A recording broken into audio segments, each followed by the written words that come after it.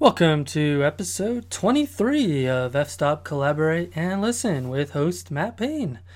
Today's guest is hailing from Alberta, Canada, and that is Dani LaFrancois.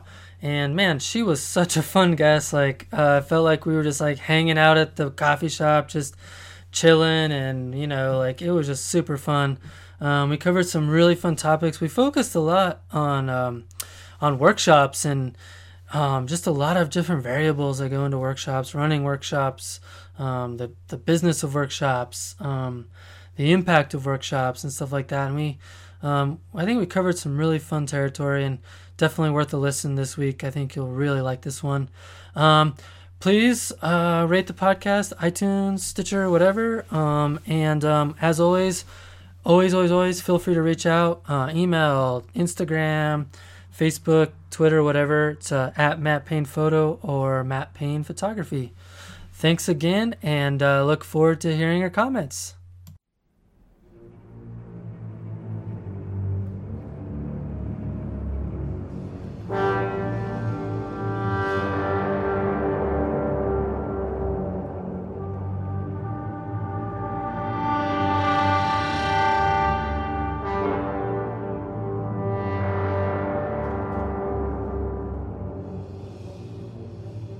All right, well, cool.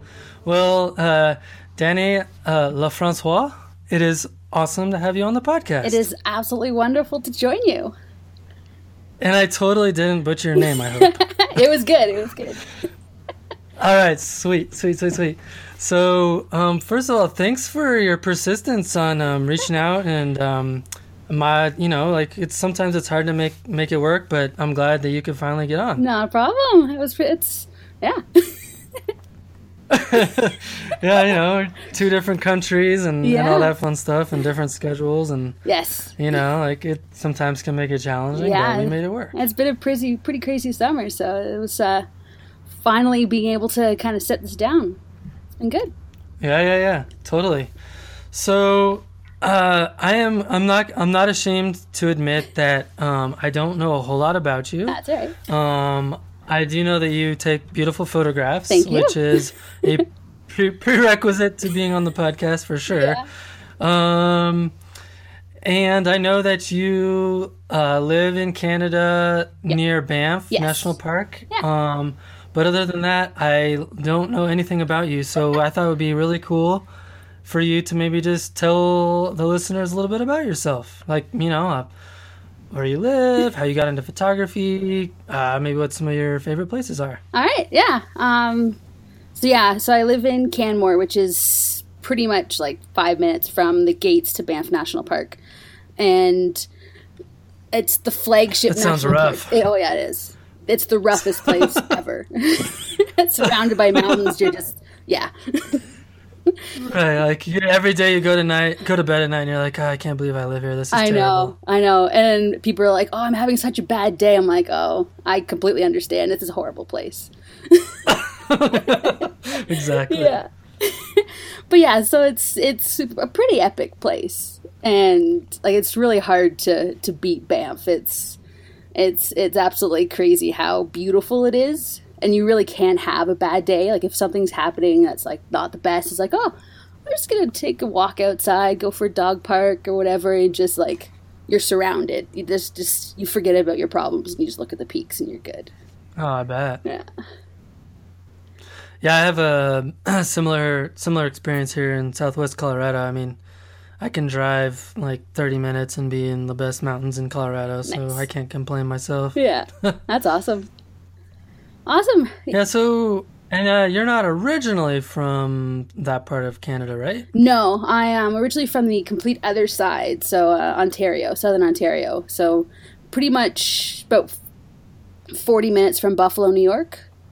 And, okay, yeah, so it was probably the most populated part of Canada.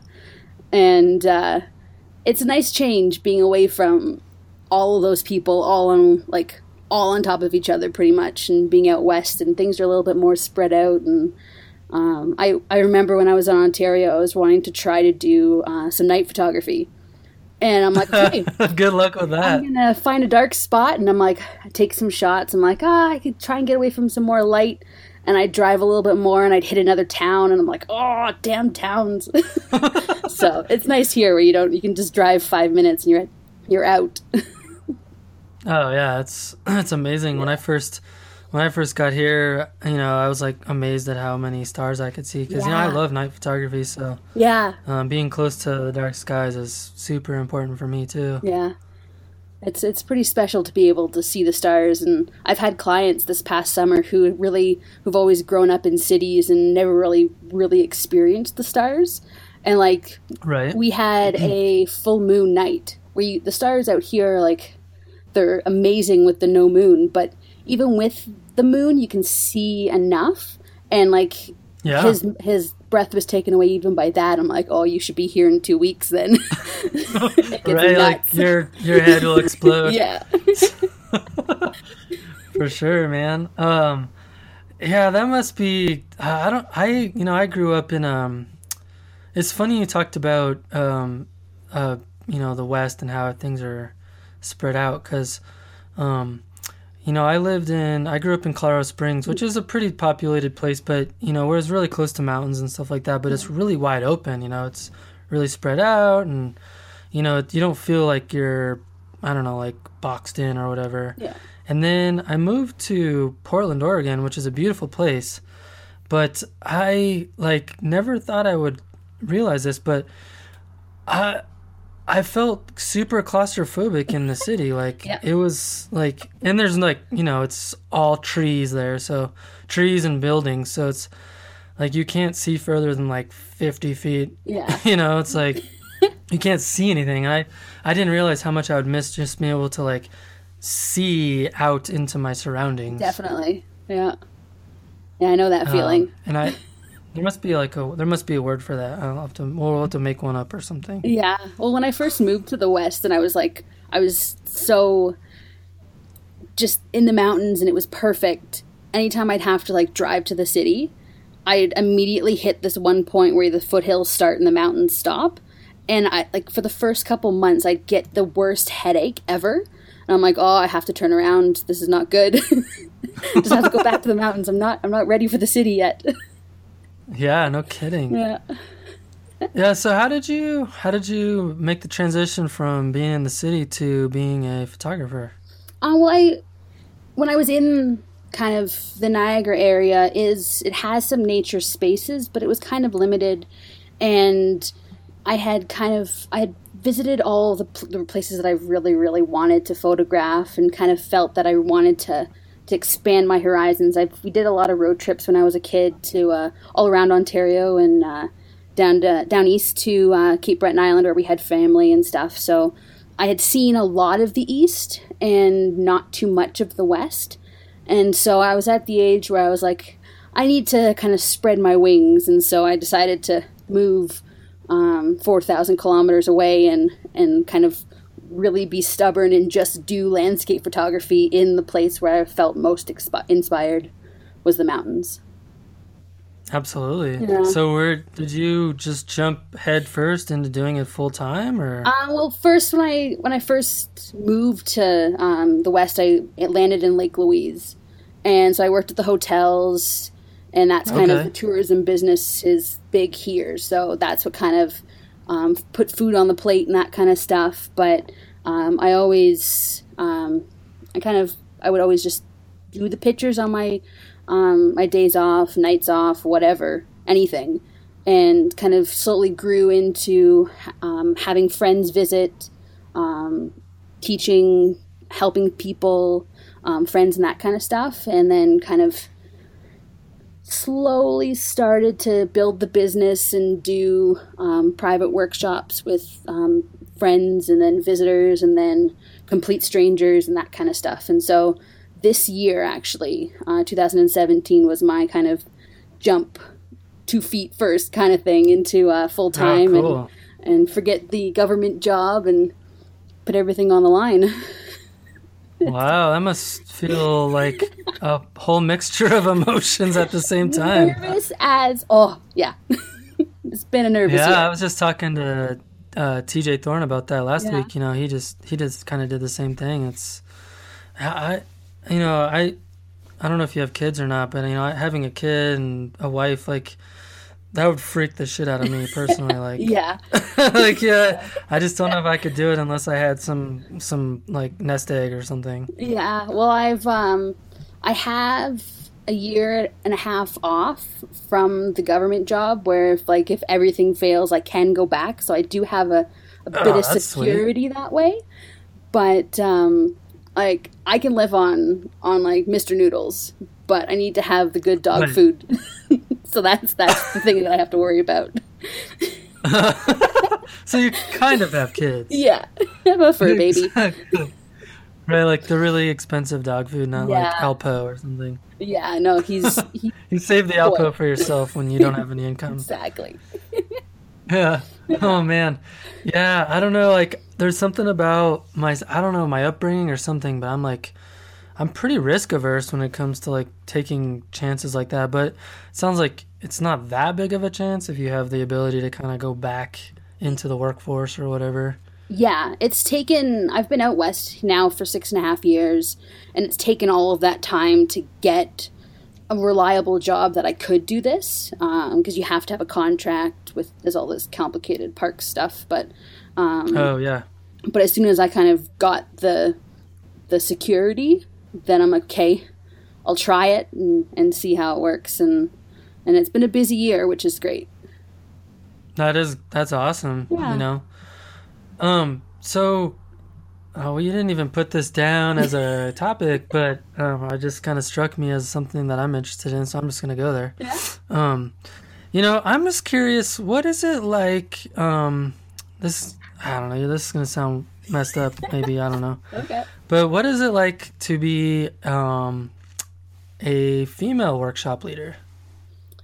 Is there any differences that people should know about? Like, is it, like, do people tell you something about it when they're participants, or like, are there things that you notice as a woman that perhaps men don't experience, or just curious about that? Yeah, well, one thing that I've noticed more and more is if I'm with a client, and usually if it's an older male client, whether they be 40 or over, I'll usually have, like, if there's other people who are kind of in the area as we're shooting and kind of going through stuff, if there is another visitor who asks, like, do you know where this place is, they'll always ask him first, thinking that he's the one who knows everything about what the area or photography or whatever. And all my clients have been awesome, and it's like, she's the one that knows everything. I'm like, okay, thank you. But yeah, so that's, it's just something that I've kind of noticed. And I have, like, when I did notice it, then I've kind of paid more attention to it as well. And I'm like, this does happen more often than than kind of should happen. Yeah, right. Yeah. And so I have a fairly unisex name, I guess. And so I have had clients who have not really read the kind of bio on the website, and were expecting someone else, and like just kind of mentioned that they were expecting someone else, but never went further than that, which is all right. It's like, oh, it's not Danny. Yeah. Danny, my man. There is another photographer who spells Danny the same way that I do, and it's a guy. I think he's based in New York City area, or at least the state. And I always thought he was a female, because I'm used to the female way and the boy way. But yeah. Yeah, I've always wondered about that, because I can't remember which podcast I was listening to, but someone was mentioning that they like to have both a woman and a man teach at the same time, and Yeah. and they've noticed that there's just some really interesting dynamics that happen when you kind of make that combo happen. And I'm just curious if you kind of had a similar experience. It sounds like, because I feel like like, it might be stereotyping, but I think there's probably inherently things that women probably are able to notice in the field that men don't, and vice versa, and that not good or bad, like just kind of like, I think women tend to be, more elegant and have a better like artistic vision, but like that's just my own mental stereotype that I've built over many years. But yeah, well, it is a stereotype that is fairly true, because it is. I have noticed more and more people kind of fitting into stereotypes. Not that it's a bad thing. It's just something that I've noticed that a lot of men are kind of very tech gear. Oh yeah, right. Like different things about that, and then it's not as prevalent when I have any female clients. Like, I don't know how to use this very well, but I know what I want, and how do I get that? How do I get my vision with this camera? And then I've always been fairly techie myself. I've never met a printer that I can't get working, which is usually an issue with computers. You can't get the thing to print. I can always get it to print. So I tend to understand tech. So I can do both sides, sure, which works well. Yeah.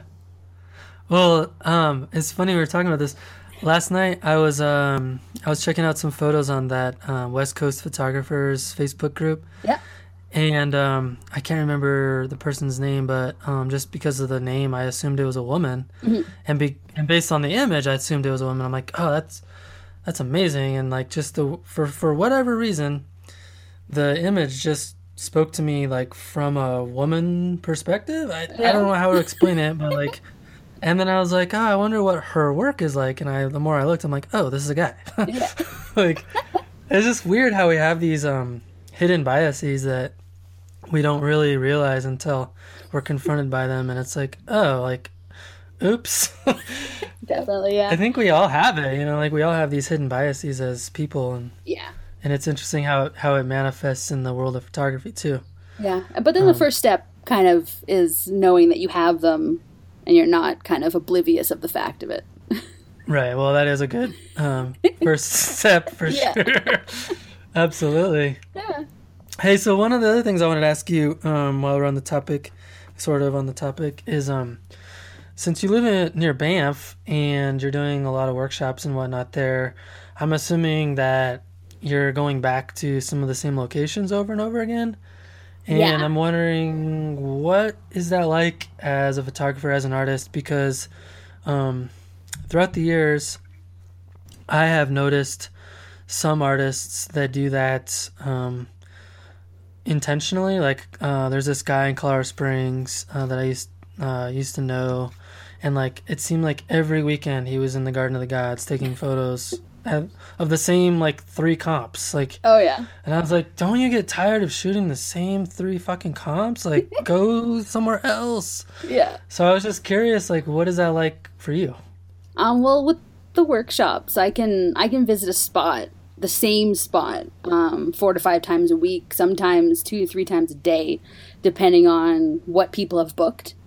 And, oh, right. Yeah. Oh, man. So I see that as a challenge for myself when I have clients, to try and find something different, or even like just something good for them. But then when I still will revisit these same spots for my personal work. And what I find is like the light changes no matter what time of day it is. The seasons change, the weather changes. There's always something different. Even though the comp may be similar, the little subtle differences between everything and doing different techniques or long exposure, the clouds are going to be different, the light's going to be different, like all that kind of stuff really excites me about adding something different to that same shot. It's not like these places ever get ugly. Right. So it's not like it's always going to be a beautiful photograph, no matter what the weather. You just have to kind of, you get a real connection with the spot. And she's like, oh, someone moved something. And I'm like, I know where they moved it from, and I've always put it back kind of thing. Cause, like, that rock doesn't go there. No. Damn it. Stop moving sticks. Like, that log belongs right there. Trust me. I have 45 photos of that log in that spot, and someone moved it. Exactly. But no, like that. There's that connection that I have with specific spots, and they're timeless to me, and for many people they are timeless as well because there's pictures of them back in like the 20s of like you can see the subtle things that have changed over the years. And Oh, yeah, that's cool. yeah, and so I do have a personal project on the Icefields Parkway up towards Jasper that I go to every year for sunrise during the summer.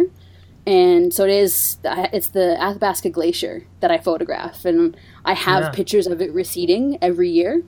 And so I try and not have it be like a documentation of this is the edge of the glacier that's receding. It's like, here's a beautiful photograph of a receding glacier. And so I try to have it's my subject, but I try to not have it be an obvious kind of documentary piece. It's more of an art piece with a message that I can kind of add in after. No, I think that's brilliant. I mean, I've seen lots of I can't remember if it was National Geographic or who it was, but they were actually looking for like a photo series that demonstrated climate change.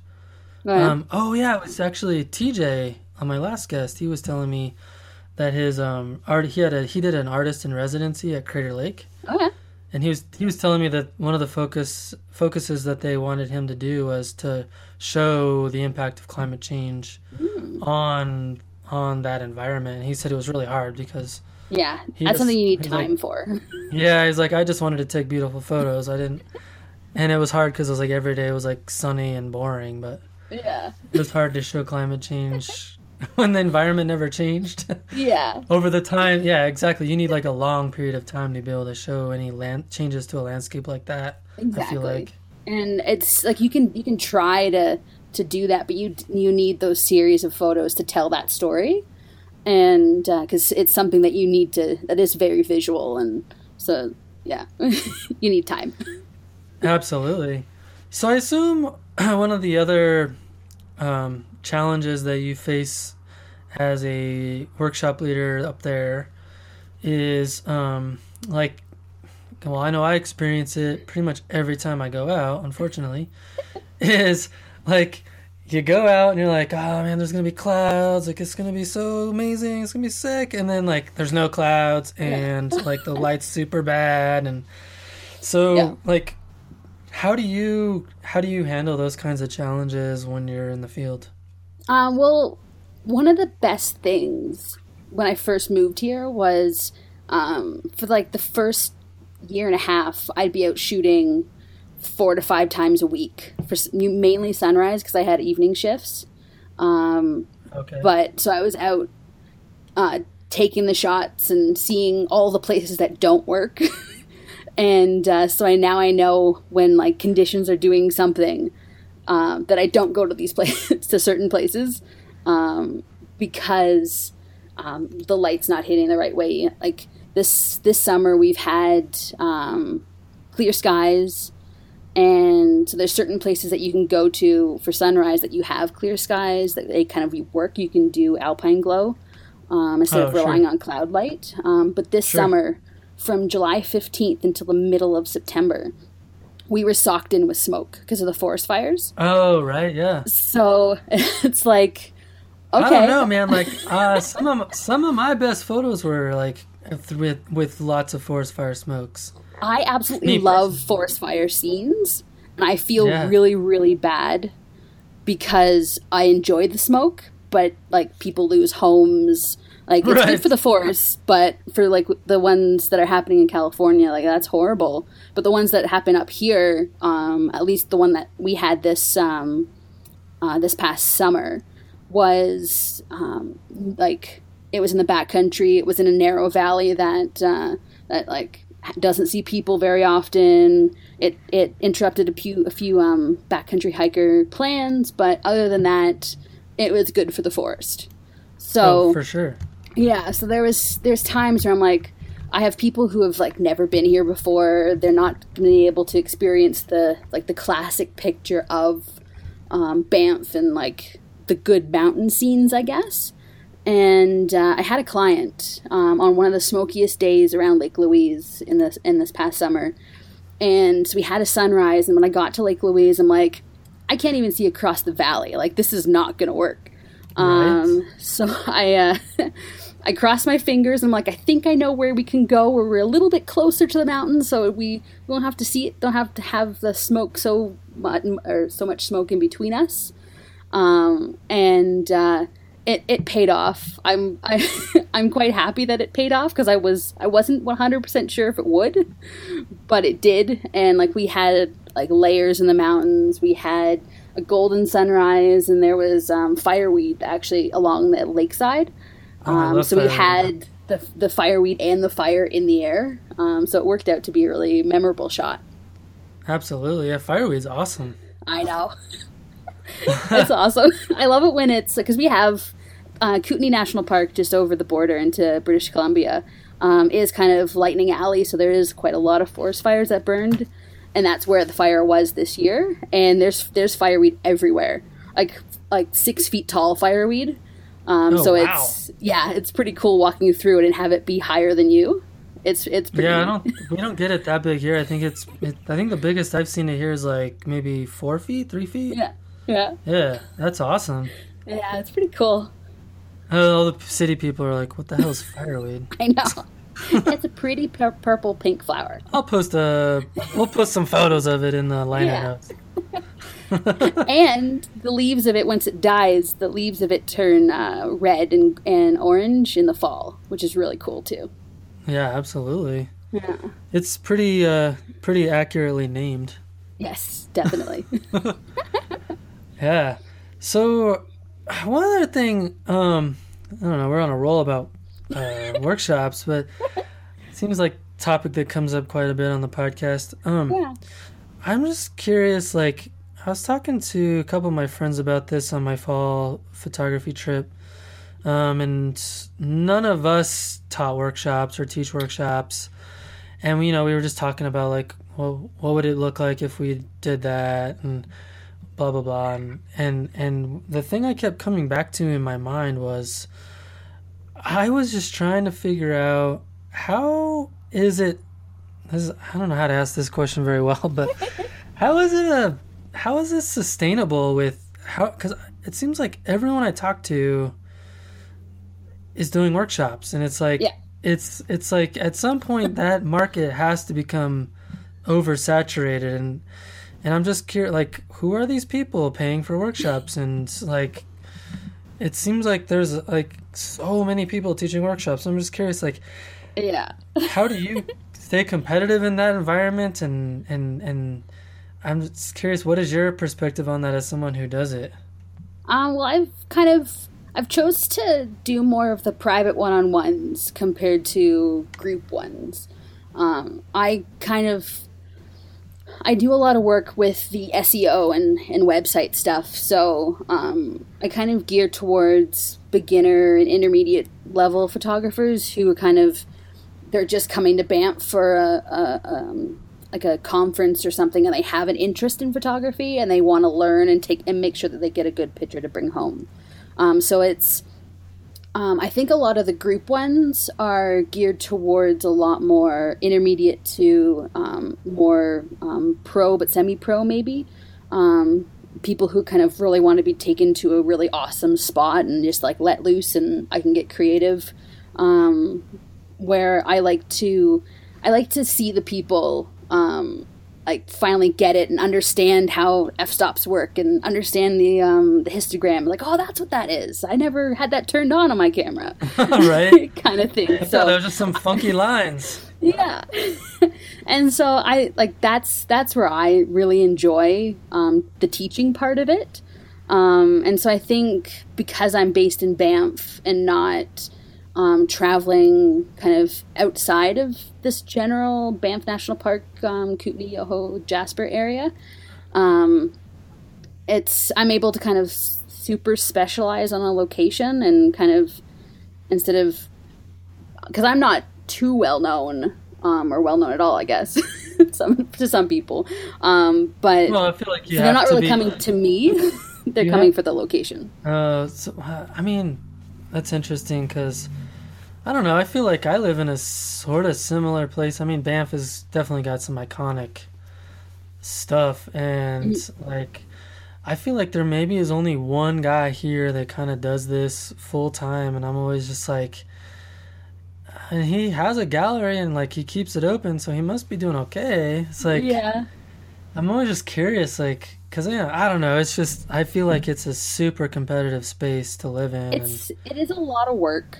From May until September, I sleep maybe 2 hours a night, oh and then my I nap god, throughout the day and find a shady spot to nap if I'm in the car and kind of on the go. So it is very time intensive during the summer.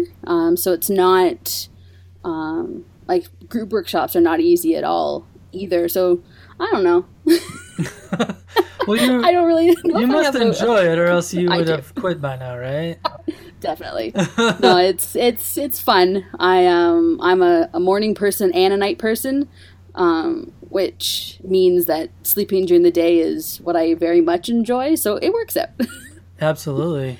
Yeah. Did you ever cross paths with Paul Ziska up there? Oh yeah. Yeah, Yeah. definitely. I've shot with him a bunch of times when I first moved out here.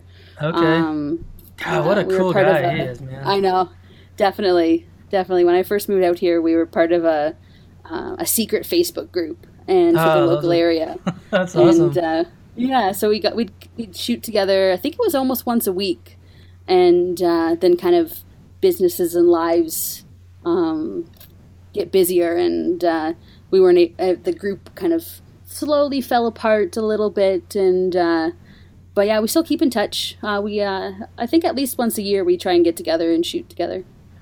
Oh, that's awesome. Yeah. Well, so one thing, Paul and I talked about, and it turned out to be one of the most interesting discussions I've had. And I'm kind of curious about what your take is on it as being someone who's in that same area. Um, a lot of the locations that you're taking people to for these workshops, I'm assuming are pretty fragile in terms of the Yes. ecology, and like the more people that go there, like the more opportunity there is for things to get, like, I don't know, you've probably read all the like different things of like White Pocket, like with the smoke bomb, and just, Yeah. like Michael Fatali burning stuff in like arches and all that kind of crazy stuff, or Canyonlands or Yeah. wherever it was. So I'm just curious, like, what's your perspective as someone who is taking people to these special locations? What's your perspective on how to keep those places special for the future? Well, because I also worked for Parks Canada, we also have kind of the mandate is to preserve these places for the future, and like that's definitely something that like I personally believe in, my employer believes in, and then what I try to get my clients to believe in too. So like if we visited a place for sunrise and there's garbage left behind, like I'm picking up the garbage, it's going into my vehicle, or I'm putting it in the garbage that is at the spot. And like I'm trying to kind of lead by example. And if there's people who move stuff, I always point out to say, someone has moved this. It used to be in the forest. Now they've put it in the water. And I'll usually move it back because Okay. I've been to the places enough that I will know where it came from and put it back, and try to counteract that disruption. So I try and kind of mention that with so many people going off trail, this trail usually isn't there, or that kind of stuff, and just kind of mention it and kind of try and get people interested in that. And it is for people who visit natural places to take pictures. There's usually even just a hint of wanting to preserve it, even for their own selfish needs of, I need to take this picture and have it stay pretty. That's a good reason to want to preserve it. But there's definitely some places where I see remnants of people moving stuff, and it gets me so angry. Right. Yeah, I find myself getting super worked up, like mad at people when I'm out in the wilderness, like when I see them doing crazy, stupid things, or like like I was at this. So there's this. I don't know. It's not even a secret anymore, but it used to be kind of unknown. This high alpine lake here near Silverton called Island Lake. Okay. I'm sure you've seen pictures of it. It's got like similar like that turquoise water that you guys have up there. Yeah. But like it's a really amazing special place, and I actually went there for the very first time myself, having lived here my whole life. Went there for the first time myself just last year. Oh, really? And then like we went there like late on a Friday, and Saturday morning there was like it was like a train of people that just kept coming, and it's like a, I don't know, like 2,000 foot elevation gain hike. I mean, it's not like you can just get out of your car and walk up there. I mean, it's, you want to be there. But it was amazing. Like people were just walking through our campsite, like yelling and screaming and just doing like leaving their trash. And it was just like, I was just getting so frustrated. Like, what is wrong with you people? So I'm glad to hear that like you're using this as an opportunity to like educate people on conservation, because I think that is definitely something that as landscape photographers, I feel like it's our responsibility and duty to do that personally. Definitely. And yeah, definitely. And I do that. I've always done that, especially with wildlife around here, because there's so many people who, like, I can completely understand where you lose your complete sense of personal safety when you see a grizzly bear eating dandelions on the side of a road, and you just have to run out of your car and run at the bear and take a picture. But it's happened, and I've had, like, I try to not ruin people's experience. It's more of a, hey, remember about yourself and the bear and get back in your car. And so, like, even before I've always had kind of the respect for the wildlife and for the land, and for people who are not used to it, you kind of have to understand where they're coming from. And so I assertively tell them to get back in their car and calmly educate. And if they tell me off or whatever, then I take their picture and let them know that they'll most likely get a $25,000 fine, and then they usually get back in their car. Yeah, money talks, right? Yeah, exactly. Like so, like personal safety, that kind of stuff. Personal safety, no big deal. Respect for the wildlife, exactly. No big deal. $25,000 fine. I'll be going now. Exactly. I would always be like, we only have 60 grizzlies and there's 4 million visitors. We can get more of you, but we can't get more of them. So I don't care about you right now. Trying to protect the bear. Right. Yeah, no, it's an interesting perspective for sure. Yeah. Oh man, I don't know if I just have a short fuse, because it's funny when I, like, in day-to-day life, I don't have a temper. I don't get worked up over much, like at work or with my friends or anything like that. But when I'm in the wilderness and then like other people come into the wilderness with me, this thing happens where I get like really angry, like, get away, like, this is my wilderness, like, I don't want you to be here with me, like, go somewhere else. And they're not even doing anything wrong usually. It's just like, I don't want to see other people just here. Their general presence. Yeah, I'm like, you're people, and I know you're gonna do something stupid that's gonna piss me off. Please go away. Yeah. Like, I think there's something wrong with me a little bit, because every time it happens to me, my friends are like, dude, you need to settle down. I'm like, I can't help it. I can't help it. Like, I came up here because I don't want to be around people. I'm around people all the time, and I'm an extrovert, so it's weird. Like, when I'm, but when I'm in the mountains in the wilderness, I don't want to be around a ton of people. Oh, that's funny, because I'm kind of the opposite, where I'm an introvert in life, and then when I'm outside, like, there'll be people around, and sometimes I'll say hi and maybe chit chat. But I generally, if I'm like standing on a bus or whatever, I'm not chit chatting with anyone. Huh? That is so funny. Like, I wonder what that's about, because it must be like, it's interesting. Like, maybe your true self comes out when you're in the wilderness or something. I don't know. Maybe. Drunk on wilderness. Yeah, my true self is kind of ugly if that's the case, because, like I said, I do get, like, kind of in this weird mood, like, go away, like, I'll go, like, just this last trip I went on, I was, you know, I'm in Southwest Colorado during fall color, so of course there's a billion people, but, like, I went to this, you know, this spot, it's pretty well known, it's called Dallas Divide, and I'd never shot it before, and I was gonna try and shoot it, and I got to the parking lot, and, man, there's, like, tour buses, and, like, 30 or 40 cars, and I was just like, and then, like, someone busted out a drone, and those are my bane of my existence right now. Nothing against drone photography, but, like, just don't do it when I'm there. You know what I mean? It's like, like, those are sweet shots, but, like, I don't like hearing those. But it's so funny because if I was in the city or something, I'd be like, it's cool. I don't care. But, like, when they're all around all those people, I was like, I took 2 photos and then I just got back in the car and left. I was just like, I'm done with this. This is stupid. Because, I don't know, for me, it's about the experience of being in the wilderness by yourself. Yeah.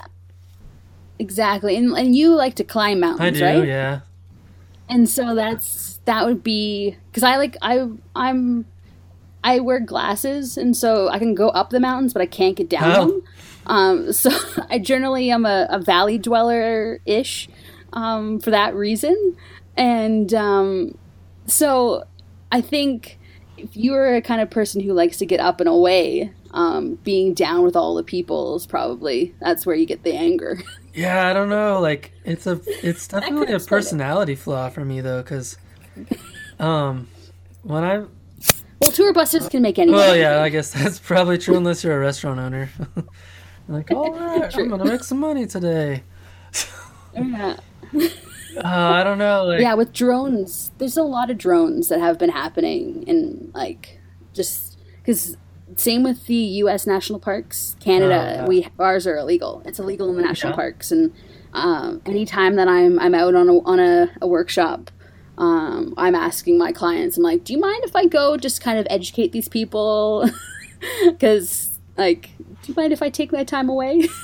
And, like, I go up to them and I'm like, take it down, and, like, it's like, oh, I saw a video of this online. I'm like, no, it was illegal. And they're like, oh, I looked it up. I'm like, the website you were on was wrong. It's illegal. So there's I've probably educated at least 15 people this summer with illegal drones. Yeah. Yeah, you know, I mean, but it sucks because I love the pictures that come from it.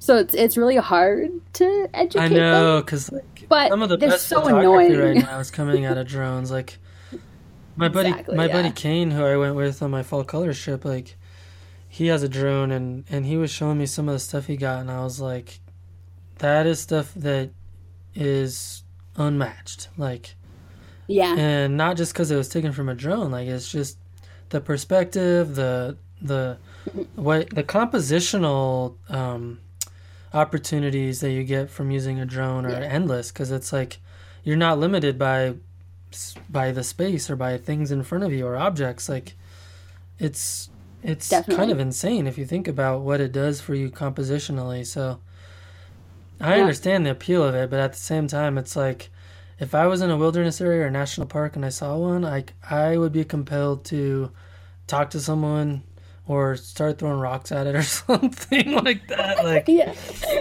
because there's a reason why they're banned. Like, people don't want that experience. Like, it's more important to have the experience than to have the photograph or the memory. And I think that's something we often lose sight of as photographers too. Is you know, sometimes it's more important to be in the moment than to get the epic shot. Definitely. I at least 3 times a week, if I'm out shooting, I find a need to have a jetpack, because I don't want to have a drone take the pictures, but I still want to take the pictures, so I need a jetpack. Or like a flying carpet or something. Something like that. It'd have to be silent, not a buzz like the drone, and I need to be able to hover and do long exposures. I don't think a jetpack But eventually they'll... I know. Eventually there's going to be a photo jetpack. Right. Where I can do everything that I want from like 50 feet in the air. Well, eventually you'll be able to just like log into a satellite and take photos with that.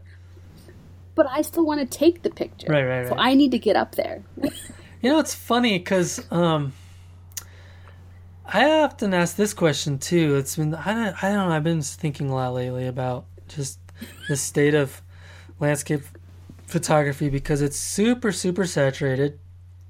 Tons and tons of signal to noise ratio. I mean, there's every day I think you probably saw, like, I posted like a question like, or hey, tag a landscape photographer you want to hear on my podcast.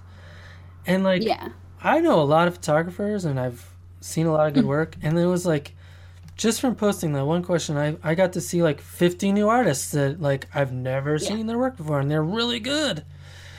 So it's like, obviously people aren't doing landscape photography because they want to make money or because they want to be famous, or like they're doing it because you just said something that triggered me to think this is, and it's that I still want to take the picture, and there's something about being the architect of that thing that makes it still worthwhile and fun, even if there's no financial gain or otherwise. And I'm just curious, like, what is your experience with that? Well, if people didn't want to see it with their own eyes and take the picture, then no one would be at Moraine Lake. Because it's one of the most photographed places ever, that at least around here. And it's still constantly busy, people revisiting and people wanting to see it for the first time with their own eyes. Like, it's I don't know. Well, but it's interesting because, like, you can see it with your own eyes, but people go back and they take you'll take pictures of it, and then you'll go back again and take pictures of it again. And it's not because you wanted to see it again. It's because you wanted to experience taking the photo again, which is kind of meta, but I don't know. It's interesting to think about, like, that's the brain process that's happening. It's almost like smoking a cigarette for some people. It's like, it's not the, I don't know, like, it's going through the motions that people like. I don't know. It is. And like, that's why so many people are going back to shooting and developing their own film. Because you're getting a bit more hands-on with it. Some people are getting more into post-processing so you can have more control over the photo on the computer, and some people are spending more time learning about filters and learning different techniques within the camera. Like, people are wanting to kind of invest more knowledge and invest more time into the actual photography part of it instead of just like taking a snapshot. Right. Yeah, it's interesting because, you know, back in the day, people would have just been happy to take their Polaroid and call it good to go. Yeah. But now it's like there's a whole like process behind it that people are addicted to or something. I mean, I think I am too, to some degree. Like, well, okay, well, that was kind of a tangent, but well, so you've said you've listened to all the podcasts, which I'm impressed. I'm super impressed. I appreciate that. So, you know, I ask everyone, what advice do you have for other photographers based on the name of the podcast? Collaborate and listen. Well, I think to kind of focus on the collaborate. A lot of people may think that like the collaborate part is actually working together and creating something instead of like just copying. Like going to the same place, taking the same shot, but it's like seeing that shot that you want. It's like, I want that shot. But it really should be like, how did they take that shot? And learning that kind of stuff and collaborating that way, I guess, is more the techniques of photography that you can apply to your own area of vision. Oh man, you just gave me like a really good idea, and I'm not gonna tell you what it is. Uh-oh. Not because I don't want to collaborate, because I want it to be a secret until I. But yeah, that's funny. Like, that just gave me a good idea. Cool. Hopefully I don't forget what the idea is. I have to write it down. Okay. All right. Well, that's good advice, and it prompted me to have a really cool idea, which I won't tell you. And thank you for that inspiration. No problem. So, the other question I ask is, who are some other photographers that have been inspirational to you that you would love to hear on the podcast? Well, I think I was thinking of a bunch of people, and a lot of the people you've already had on, or a lot of people have already mentioned them to have on. So I wanted to kind of go with some different people that some people know of, some people may not know of. Yeah, that's perfect, actually, because, I think, some of the cooler interviews I've done are with people that I've just never, ever heard of ever before, and so that would be great, yeah. Yeah. So these are all kind of shout-outs to, like, DeviantArt was a website that I used to be on like a billion years ago. Yeah. Victoria Hawk is one of them. 2 A's. Jacqueline Tanamura. Both Victoria and Jacqueline both live in the same town, and they're pretty epic people. I like epic people. And yeah, and they're great photographers. Well, that's implied, right? Oh, of course. And I probably say Peter. I don't know how to say his last name. Oh yeah, Koskan. Yeah, Peter would be great. Yeah. Peter's pretty awesome. Yeah. I think I just barely missed him in Colorado when he was here a couple 3 weeks ago.